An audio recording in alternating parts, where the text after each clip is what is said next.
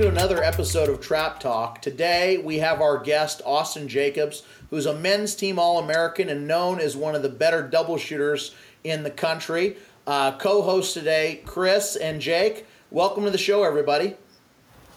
Pleasure to be here. Glad to be here. Good to be with you. Awesome. Well, Austin, you look like you're growing the winter beard. Are you doing a lot of hunting out there? How's the hunting season treating you? Oh yeah, we're in full swing now. Gun season just came in yesterday here in Ohio. So, other than that, been doing some waterfowl and small game hunting. Are you seeing anything good on the cams, or what's going on there? Oh yeah, we're a little past the rut, and doing the second rut's coming in, and bucks are still checking a little bit. We're doing all right. Awesome. Well, we had some questions emailed in from our listeners, and one of the questions that they wanted to ask you is how you got started into shooting, and how did you find success so quickly? Because I know you haven't been shooting, as many years as some of the people we've interviewed, and you're, obviously an amazing shot. I started a lot younger than actually when my ATA record shows. When in the hunter safety course, my dad took it with me for the second time, and the instructor kind of pointed us in that direction. It was right next door to the trap club and said we should try it out, and I tried it out and didn't really fall in love with it. So I started a lot earlier than it shows, but I guess I didn't fully shoot. Joined the SCTP program. Did that for several years, and I didn't know what ATA was, and then kind of went from there. Found out what ATA was, found out what the Ohio team was, and that's what kind of sparked my interest in the ATA. I needed target requirements to make the state team, and that opened the doors for everything else. So who was your big contributor, big time name shooter that you got into following around a little bit, going from tournament to tournament? When I first started, or I was first interested in it, was 2009. My dad's high school friend was in it, and I just tried it a couple times, and that was my first shoot, which turns out to be the shoot that Leo Harrison broke 1196 out of 1200 at Ohio. And so that was kind of, I was like, well, that's the standard there. That guy can only miss 4 out of 1200. But at that time, I didn't know what doubles was. I didn't know what handicap was. But Leo was the first person that I saw, and then Harlan was also there, and he broke a 99 on the championship handicap and stuff like that. I remember just as a kid going from I only broke a couple targets the time I tried it, but these guys were out there, they didn't miss. I watched the shoot-offs and went from there. And those two were kind of the big, and Leo's the greatest of all time, and Harlan's still relevant, so they're still there, but those were the first two that I saw at the Ohio State shoot. So how did you go from starting and seeing Leo, the greatest of all time, watching Harlan, these other shooters, and get to where you are today, going from beginning shooter to just learning, and then, back-to-back hundreds and doubles all the time like it's nobody's business? A lot of practice. Just a lot of practice, a lot of dedication, a lot of anger, a lot of defeat, a lot of everything. I started shooting the ATA, I think my first year on the All-Ohio team was in 2014. I registered targets before then through the SCT program, but 2014, everything kind of clicked. I won a couple things. 2015 came, and I took a Harlan Campbell clinic in April, I believe. And then come August at the Cardinal Classic, I made the 27-yard line. Just kind of have gone from there, and I'm still learning to this day. It's a learning process for everyone, right? So you said Harlan class. Mm-hmm. On that clinic. I know Harlan to be a more high hold approach shooter. Is that how you shoot, or do you have a variation, or kind of tell the listeners what you're focusing on from singles to doubles to handicap in regard to your hold points and how you're looking for the bird? Yeah. I hold relatively higher. I guess I hold a level gun for singles. Okay. I hold it straight out. Kind of doing that thing where people say you're looking under the gun, but for the way I see it is I've got my eyes a little bit above my bead, and I'm waiting for the target, so I'm not moving before I see the target. That's my singles. Doubles, it's not a spot shoot. It's a flick motion. I get my mark where that first target's coming out all the time. I put my gun there and I lower it down a little bit. And as soon as I say pull, I'm making a little bit of a motion up to the target and then swinging over to the second target. Handicap, I hold a little lower. I would say I'm about maybe a foot over the trap house or on the trap house, depending on the day. Handicap being as difficult as it is, I want to see the target as much as possible, as soon as possible, so I hold a little lower. So a little higher when you're up close, and then as you move back, your field of vision, you're bringing everything down, sucking it to the house a little bit closer. And then doubles, like you said, you're not spot shooting it, but you're holding up a little bit. Correct, yep.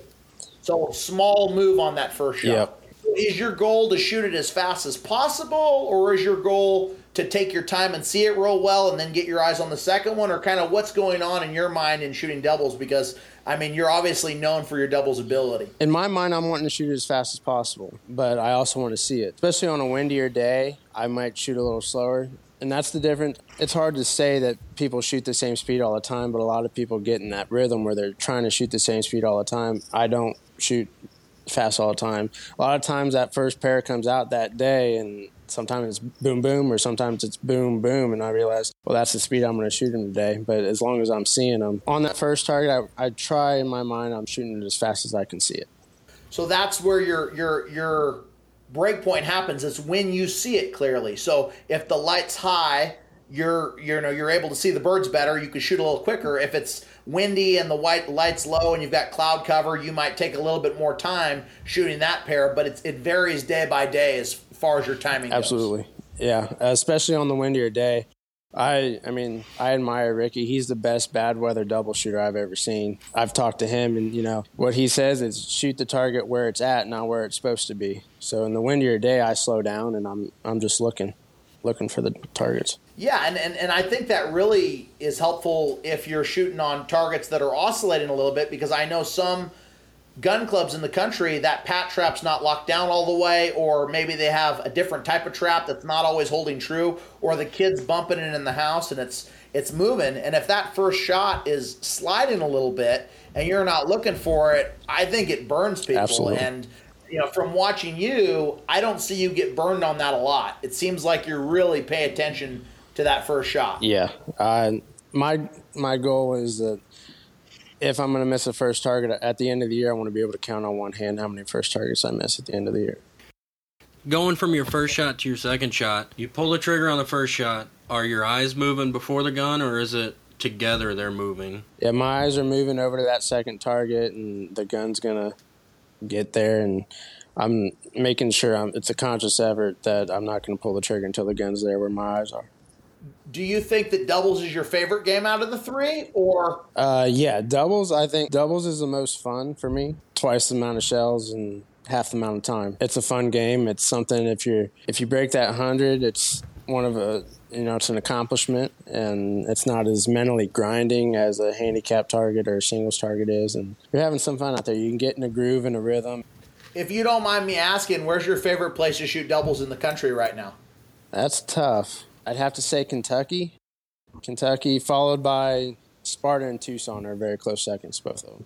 What makes Kentucky so special? Do they just throw like a nice tight pair, or is it the background, or what's the deal? Yeah, they're a nice tight pair. They're up in the air.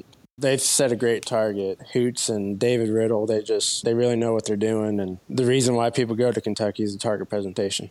That's awesome.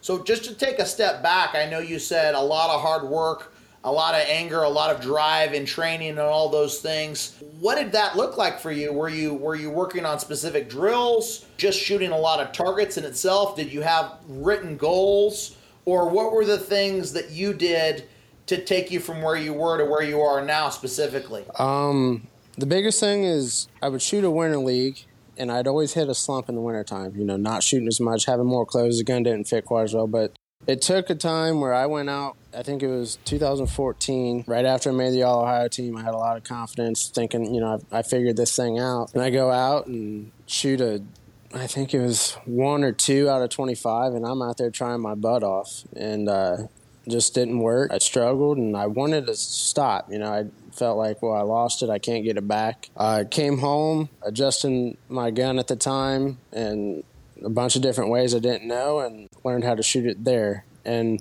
once I quit trying to make the gun shoot where I thought I wanted because I didn't know much, I learned how to shoot the gun the way it was set up. I stopped adjusting my guns, and I just started shooting. So I started shooting singles all on post 3. I shot 100 targets on post 3 just to see the target break, consistently doing that. And then I would go out, and I couldn't practice doubles or handicap until I broke 25 from the 16-yard line. Once I broke 25, we shot handicap. But then the next thing, I guess, where you could say I raised my level of confidence or participation was all mental. I started realizing, well, it's anybody's day at any given time. You can compete with anybody in the sport. It's those that succeed in the sport the most are the ones that can do it the most consistent and are always at the top. And not only that, but they have the strongest mental game. I went out and I had healthy competitions with several individuals at my local club. Wanted to beat them all the time. Wanted to beat my dad all the time. Once I got to the point where I was consistently beating them, in order to beat them, I had to break them all. I did that. I guess the first key for me was when I broke that 100, my first 100 on 16s, it was just practice. They told me, well, that's few and far in between, and I didn't like that comment very much. So it was my goal and determination to break as many as I could. Well, that's awesome.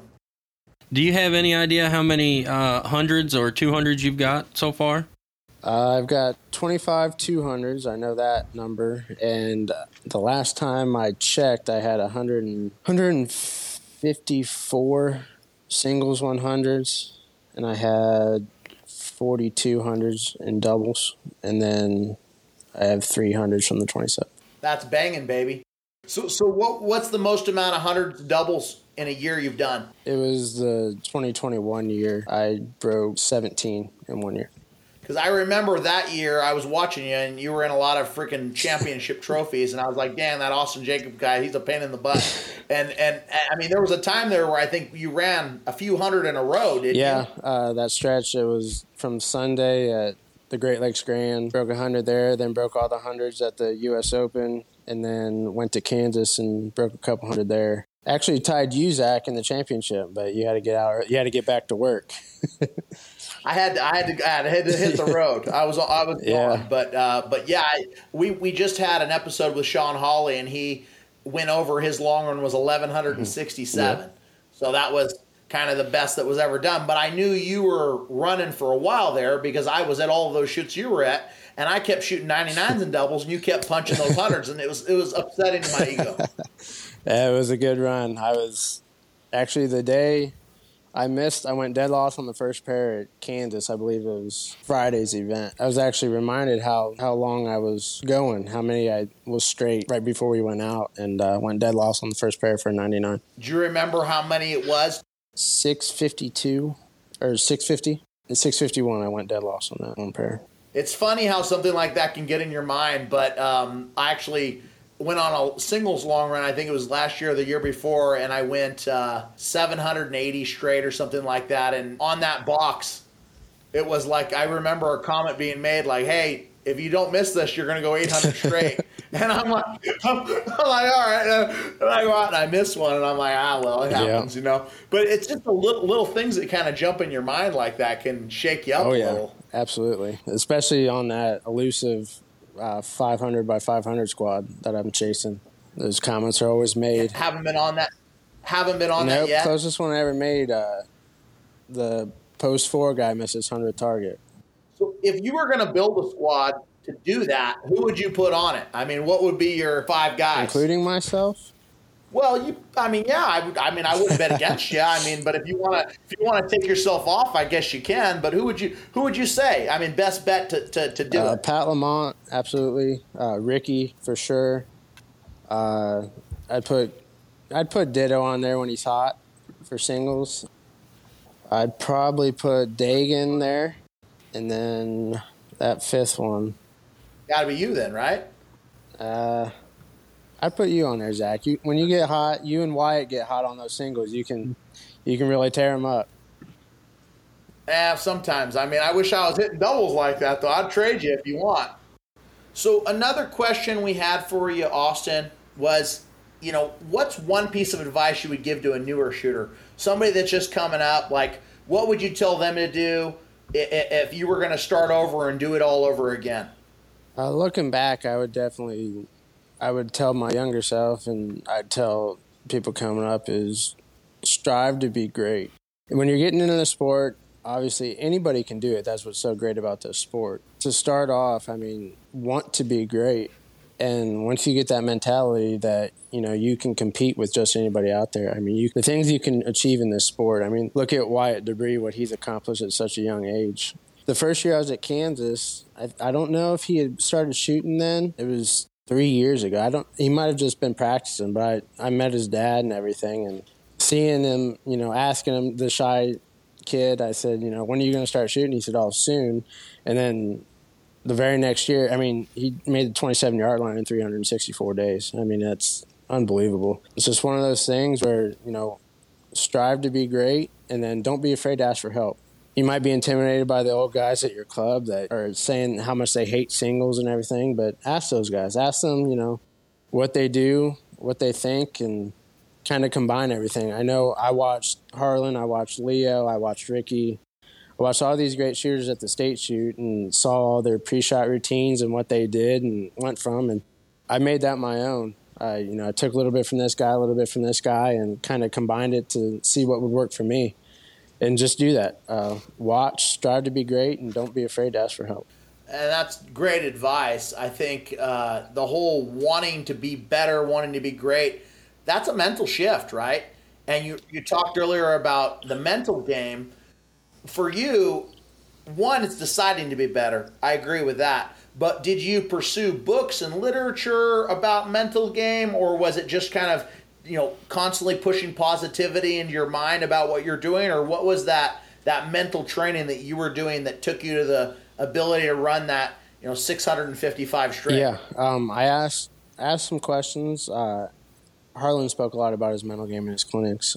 I guess when I first started the ATI, I wasn't as consistent as I was, but once I started talking to these guys and learning, I listened to some podcasts about focus and just everything like that. And then the one thing that you've got to have confidence in yourself the most, and that's what I lacked at the very beginning.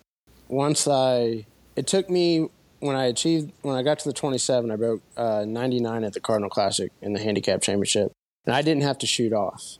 And I think that helped. I didn't have to deal with the nerves. I didn't really know what I did. Obviously I wanted to get to the 27, but I remember breaking the 99 and winning outright. Didn't play any options, so didn't have that or anything going for me. But looking at the trophy, and then when the program was printed, I saw my name in the list of champions, past champions. That gave me the confidence mentally and self-confidence, and I went with that. And that's really what clicked everything for me, is the self-confidence. It's huge, but if you don't believe in yourself, how can you achieve? And what's really hard about this sport is sometimes you have to do it before you believe in yourself. But if you don't believe in yourself, how are you going to do it, right? So it's which do you put first? And it's at the beginning, it's like, okay, I got to at least believe that I can so that I can get there one time. And then once you've done it, it's doing it over and over and over again. I mean, we talked about that with Sean last time, and I mean, he said, you know, prove yourself that you can do it once, and then you can do it 100 times over.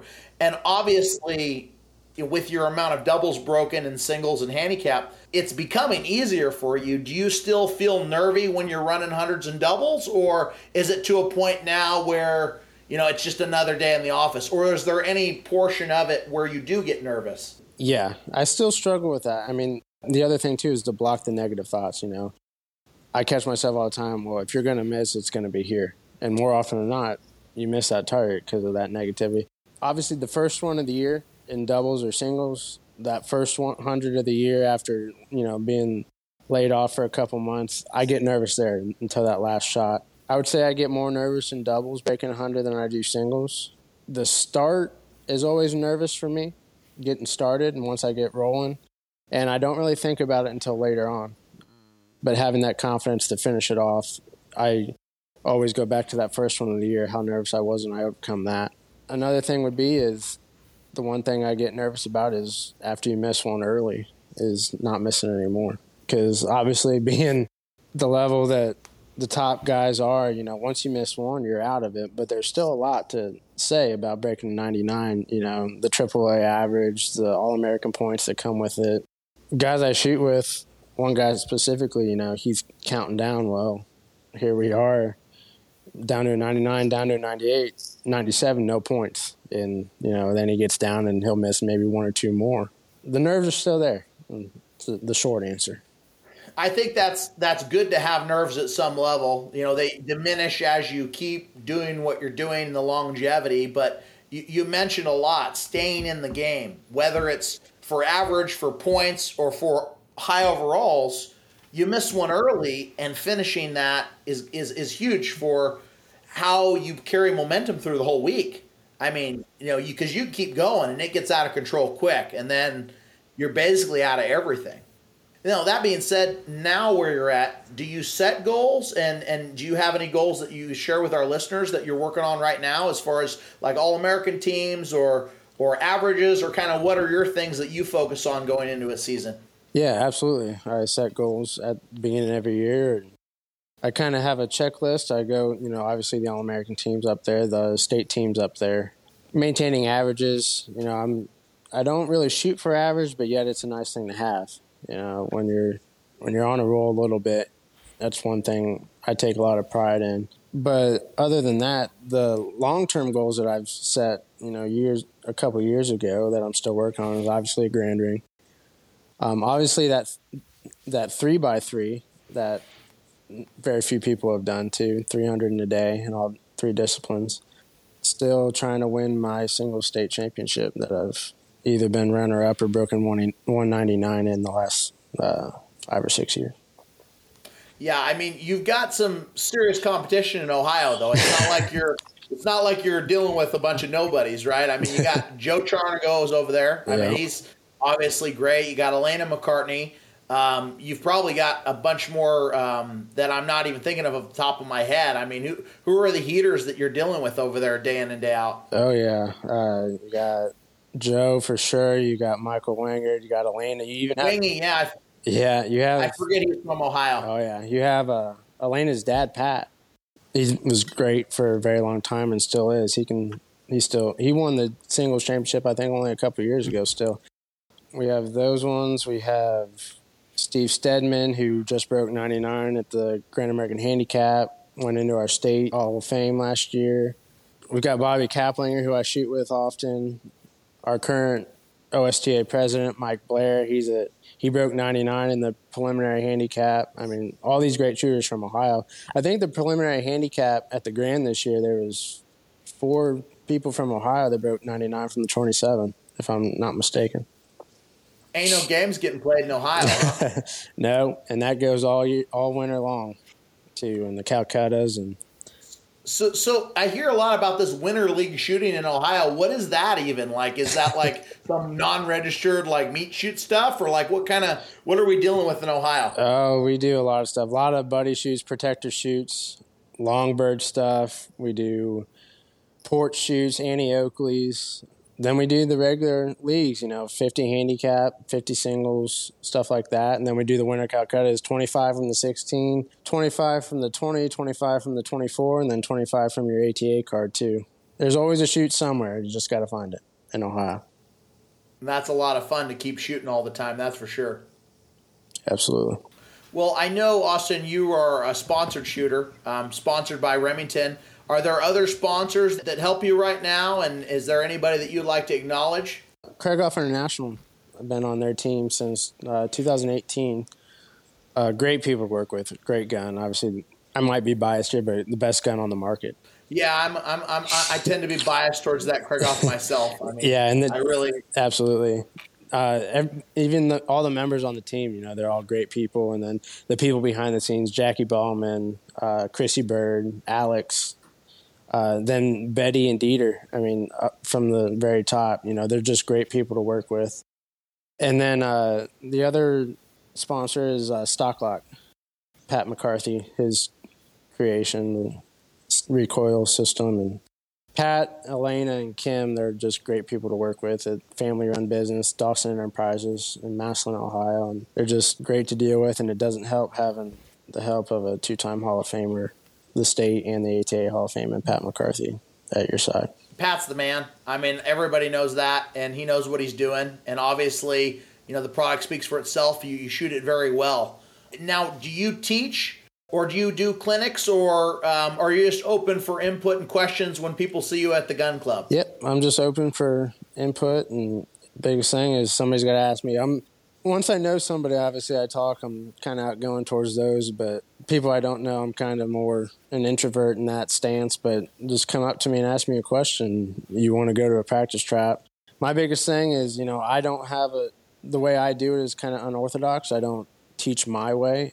I look at what somebody's doing and try to build off what they're doing. I don't want to change too much, so I don't offer any clinics. Something I'd want to get into eventually, I'm sure.